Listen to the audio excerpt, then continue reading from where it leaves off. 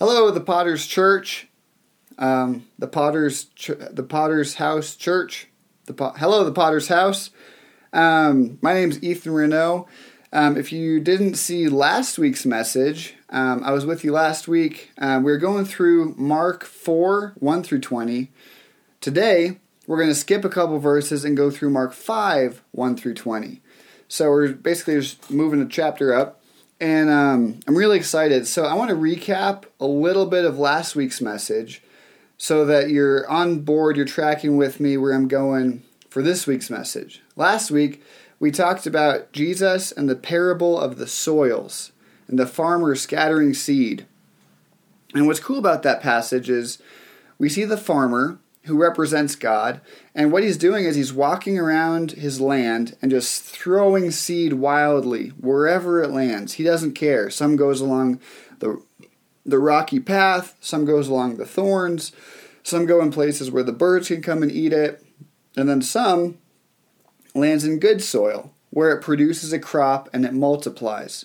And we talked about how the mark of good plant, good soil, is that it can multiply. It's not just enough to be a healthy plant for yourself. You have to multiply, to reproduce in order to be a good plant, which is symbolic, obviously, for being a good Christian.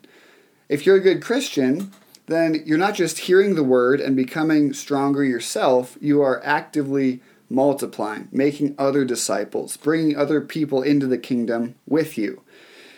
And I mentioned how this week, we're going to talk about how Jesus surprises us with who the next person is who Jesus calls into the kingdom. Jesus goes after the most unexpected person and says, this is the type of soil I'm looking for. So we're going to look at the text in a little bit. Before we do that, I have a story, and then we'll pray, get into the text, and then look at the text. So, in the 1800s, when slavery was still a big thing in the United States, there was a slave named Robert Smalls. And Robert Smalls was a slave on a plantation, and his master was exceptionally cruel to him, whipping him, torturing him, all the terrible things that they would do to slaves back then. And Robert Smalls came up with a plan to escape. And he managed to escape. He commandeered a boat with some other slaves, sailed it up north to where slavery was not allowed, so he'd be a free man if he made it to the north. So he and these other slaves took the boat, made it to the north, and became free men. And Robert Smalls didn't just become a free man, he became a businessman who became incredibly wealthy, and then the Civil War happened, which ended slavery in the United States. So Robert Smalls went back to the original plantation where he was once a slave and decided to buy it because he had heard that the plantation owner, his former slave owner, had died. And he said, I want to own the land where I was once a slave.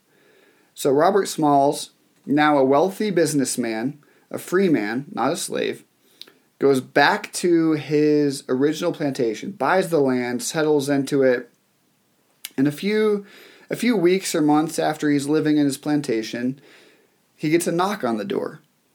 And he opens the door, and he finds the wife of his former master. And she's now a widow. And she says, Robert, I have nowhere else to go. Nobody else will take care of me. Could I stay with you? Could you give me some food? Whatever. And Robert Smalls doesn't just give her food, doesn't just let her stay with him for a couple nights. He invites her in, and he takes care of her the rest of her life. She stays on the plantation. She's well fed and taken care of by the man who used to be one of her slaves. That's one of the most unexpected twists in all of history that I've ever heard. The person who used to torture him, whip him, his wife, he welcomed in. He forgave everything she had done in the past. He said, that's all behind us. He took care of her. He didn't just say, oh, hey, I forgive you. He took care of her the rest of her life and looked after her. And to me, that's what grace is. That's what Jesus is all about, is these grand reversals the unexpected, welcoming in the outcast, the person who you should not let in, the person you would not expect in the least. So we're going to look at that today. We're going to look at Jesus not only welcoming the unexpected person, but using him for his kingdom, saying to follow me, and here's my message, take it and run with it. He says, you're the good kind of soil I've been looking for. And we're going to look at who that is in just a minute. Before we do, let's pray and then dive in. This will be fun. Jesus, we thank you for your word. We thank you that you've taken the dirtiest, most unexpected, most outcasted people like me, like all of us, and you've welcomed us into your kingdom to use us. We pray that you would speak to us this morning, that we'd be reminded of your goodness and your grace, that we might learn something a little unexpected and see just how you work in our lives today, Jesus. It's in your name we pray. Amen. Amen. Okay, so let's look at the passage. So, we're in Mark 5, 1 through 20. And so real quick, in the previous message, Jesus is kind of on the shores of the lake, speaking to all these farmers. And then in the verses that we skip, he gets in a boat, crosses the lake, and while he's crossing the lake is where that crazy storm happens, and Jesus is asleep in the boat. If you're not familiar with it, you can go read it for yourself. We're just going to skip that over. So this is the next kind of teaching of Jesus, the next story, which is the next teaching of Jesus after that crazy storm in the middle of the lake. So basically, this is the next thing that happens aside from the storm. So anyway, Mark 5. They went across the lake to the region of the Gerasenes. When Jesus got out of the boat, a man with an impure spirit came from the tombs to meet him. This man lived in the tombs, and no one could bind him anymore, not even with a chain. For he had often been chained hand and foot, but he tore the chains apart and broke the irons on his feet. No one was strong enough to subdue him. Night and day among the tombs and in the hills he would cry out and cut himself with stones. When he saw Jesus from a distance, he ran and fell on his knees in front of him. He shouted at the top of his voice, "What do you want with me, Jesus, Son of the Most High God? In God's name, don't torture me." For Jesus had said to him, "Come out of this man, you impure spirit." Then Jesus asked him, "What is your name?" "My name is Legion," he replied, "for we are many." And he begged Jesus again and again not to send them out of the area. A large herd of pigs was feeding on the nearby hillside. The demons begged Jesus, "Send us among the pigs, allow us to go into them." He gave them permission, and the impure spirits came out and went into the pigs. The herd, about 2,000 in number, rushed down the steep bank into the lake and were drowned. Those tending the pigs ran off and reported this in the town and countryside, and the people went out to see what had happened. When they came to Jesus, they saw the man who had been possessed by the legion of demons sitting there, dressed and in his right mind. And they were afraid. Those who had seen it told the people what had happened to the demon-possessed man, and told about the pigs as well. Then the people began to plead with Jesus to leave their region. As Jesus was getting into the boat, the man who had been demon-possessed begged to go with him. Jesus did not let him, but said, "Go home to your own people and tell them how much the Lord has done for you, and how he has had mercy on you." So the man went away and began to tell in the Decapolis, which means the 10 cities, how much Jesus had done for him, and all the people were amazed. So, who is the good soil? Jesus answers that question in the very next story when he says, it's this guy. This guy who is demon-possessed, cutting himself, living in a graveyard, and chained up by the townspeople. In other words, the least expected person possible is the good soil Jesus was referring to in his last teaching. So let's look a little bit deeper at who this guy is. He is an outcast. How many of you ever feel like you're an outcast, whether from other people or from God? Like God doesn't want anything to do with you, so he's pushing you aside. That's exactly how this guy felt. That was his entire identity, was an outcast. The people of the town didn't want to deal with him, so they didn't just kick him out of their town, they chained him up outside of their town. Where did they chain him up? Excuse me. They chained him up in a graveyard. And if you're unfamiliar with the Jewish law, if you come into contact with a dead body, which includes walking over where they're buried, so if there's a dead body buried here and you walk over it, you are suddenly unclean. Now, uncleanliness was a huge deal to the Jewish people at this time. All the Old Testament law is about being clean or unclean. If you eat this certain type of food, and ironically, pigs were very unclean.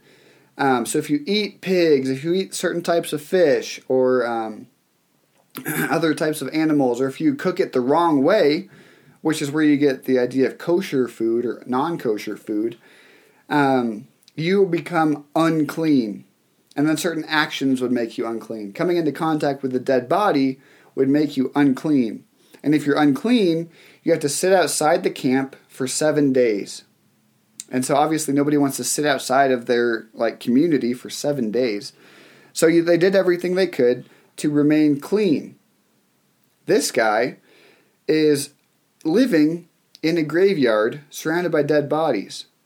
He's living near a herd of pigs, which are unclean animals. Not only that, but he is always cutting himself with stones, which is another thing that will make you unclean. Having an open sore or cut will make you unclean, which is one of the reasons that people with leprosy were always considered unclean, because they always had open sores and cuts visible on their bodies. So, in other words, this guy is as unclean as you can possibly get. On top of that, just the fact that he has demons living inside of him. The demon speaks to Jesus, and it says, "Our name is Legion, for we are many." Now, that is a term that comes from the Roman military, because in the Roman military, a legion of soldiers was about 6,000 soldiers. So the assumption here is that this guy had 6,000 demons in him. Some people might read this and say, it's like the demon trying to exaggerate. Maybe it's just a couple demons, but he's trying to puff himself up to look bigger than he really is. Either way, whether the demon's telling the truth or not, this guy is being tormented by a good amount of demons. And obviously, a demon-possessed person is going to be unclean. So when normally, if you interact with an unclean person or a dead person or an unclean animal, what happens? You become unclean. The unclean person doesn't suddenly become clean because you interacted with them. It's far easier to taint and contaminate things, and it's far harder to take an unclean thing and make it clean. Now, what happens when this demon-possessed guy, unclean in every possible way, what happens when he interacts with Jesus? He becomes clean. Jesus has the power and the authority to say, no way, you get out of this guy, you're going to go into those pigs over there, and they're all going to run off the cliff. Normally, it's the unclean thing that contaminates the clean thing. In Jesus' case, it's the opposite. It's the clean, the power of God coming in and making everything else clean. In the kingdom of God, there is no room for uncleanliness. Jesus is the embodiment of the kingdom of heaven. So when he moves into an area, when he moves into this man's life, he says, there's not any room for this. You're going to have to go. Talking to the demons, not to the man. He reaches out to this outcasted man, outcasted in every single possible way. And he says, I want you. I want you to come work for me. I want you to tell people what I've done for you. And the man accepts it. If you listened last week, you heard the story of when I encountered a demon-possessed man. The first thing he did when he was freed from his demons was he began shouting praises to God. And we see the same type of excitement in this guy. In this demon-possessed man, as soon as the demons are cast out of him into the pigs, he wants to follow Jesus. And Jesus says, no, I want you to go tell about me in the cities. So the man rushes out to the cities and begins amazing people with the story of how he was freed. Because what's he doing, according to last week's parable? He's multiplying. The last person we'd ever expect, a demon-possessed man living by the pigs, living in the graveyard, cutting himself open, outcasted by everyone in his community, is exactly the one Jesus wants. He says, you follow me. You tell people about me and what I've done because I see that you're the good soil. You're going to multiply. Does he say this to the Pharisees? To the religious leaders who followed every single one of the rules, never broke a law, they were living as purely as possible. Were they the good soil? No. It was the unexpected outcast, the dirtiest, most unclean person. And Jesus says, I want you. Do you ever feel like you're the demon-possessed guy? Like you're outcasted, cut off from people, chained up so that they can't hang out with you. God doesn't want you because you've broken all of his rules, you're unclean. Do you ever feel that way? Then you're exactly the type of person that Jesus wants. Because you're in a position to get cleaned and then to rejoice and tell other people exactly what Jesus has done for you. Now let's look for a second at how the other people in the city reacted to this event. Were they happy that this guy was suddenly free from his demons? Or were they sad? Because then they had to deal with him. They had to deal with the loss of their pigs. And they had to kind of accept this guy back into their community again. It's kind of understandable if their livelihood was just drowned, right? They probably farmed pigs, ate pigs, sold them, and suddenly all their pigs are dead. So it's kind of understandable that they'd be upset about that. But at the same time, they don't seem to be excited at all that this man has been freed from thousands of demons. They held their pigs at a higher priority than this human whom God loved and says, hey, I see you. I want to free you. I want to reintegrate you back into society. They had their priorities off. One theologian said, clearly the drowning of their pigs concerns them less than the drowning of their demons. They were comfortable holding the guy at an arm's length, saying, yeah, you have your demons. You can stay out there, outside of the town, the community, the fellowship. As long as you're out there, you're fine. Right? Most people live by the maxim, please don't disturb me. This is me, this is you. Please don't disturb my comfort. Please don't disturb my religion. Please don't disturb everything that I like about my life and the way that it's set up right now, because I like the way that it is now. Please don't disturb me. Why were the town people unhappy when Jesus came and did this and freed the demon-possessed man? Because Jesus disturbed their comfort. Jesus disturbed their religion. They thought they knew what was clean and what was unclean, who was in, who was out, and suddenly the lines are a little blurred. This outcasted guy is being welcomed back into the city. Not only that, but this big teacher, Jesus, is saying, yeah, you're the one I want to go to deliver my message. And he becomes one of the first evangelists in Christian history, telling other people about Jesus. The townspeople were disturbed, and they had their priorities all kind of mixed up. They preferred their comfort to the deliverance of this demon-possessed man, this outcast man. Jesus disturbed all of them with this event. He drowned their animals and returned a man they didn't want to their village. The man, meanwhile, was overjoyed and went out proclaiming the gospel. He was the first seed. So in other words, which type of people is Jesus looking for? The ones who are holding on to their comfort? Or the ones willing to give everything up in order to multiply, to tell other people about Jesus and spread his message and advance the kingdom of God? Have you ever been like the townspeople? Have you ever shunned someone away from you, from your church, from your community, just because you didn't like them, or because they made you uncomfortable, or you felt like they didn't fit in?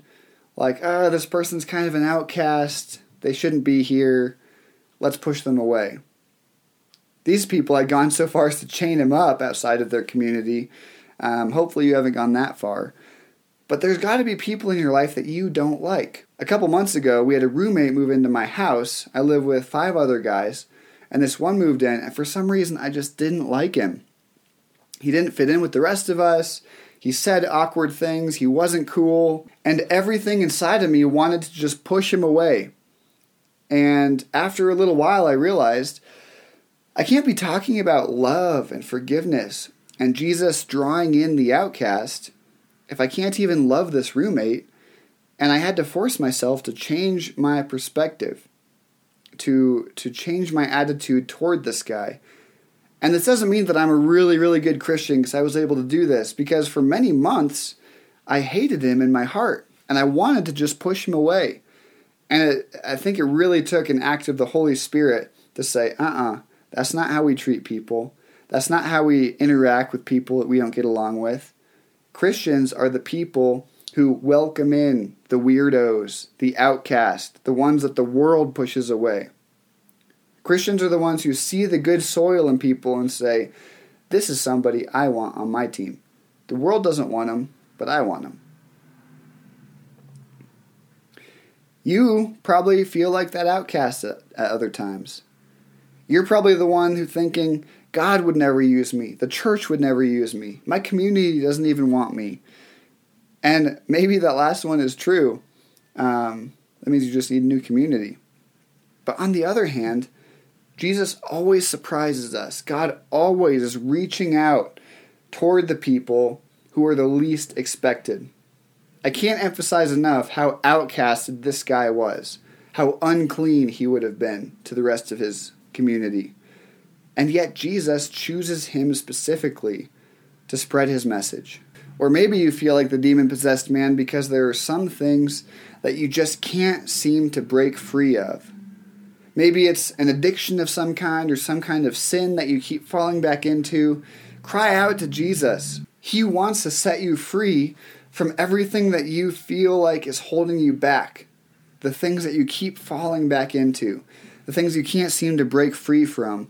Jesus wants to set you free from everything. From your sin, from the plans and the strategies of demons, the demonic world, which is very real. Jesus wants you. Cry out to him. Be set free by him. And he will come through and deliver you. Jesus, I thank you for this church, that even from across the globe we get to interact and we get to open up your word together. I pray that this message would not fall on deaf ears, but that all of us who have ears would hear. That we would reach out to the outcast among us. That we would, even when we feel like outcasts, God, that we'd remember that that's exactly who you called to be on your team. You want the outcasts working with you. You don't send them away like the other townspeople did. We thank you that you are at work in all of our lives, and that each of us can be the good soil, that we can multiply, that we can be used by you, no matter how dirty and unclean we feel.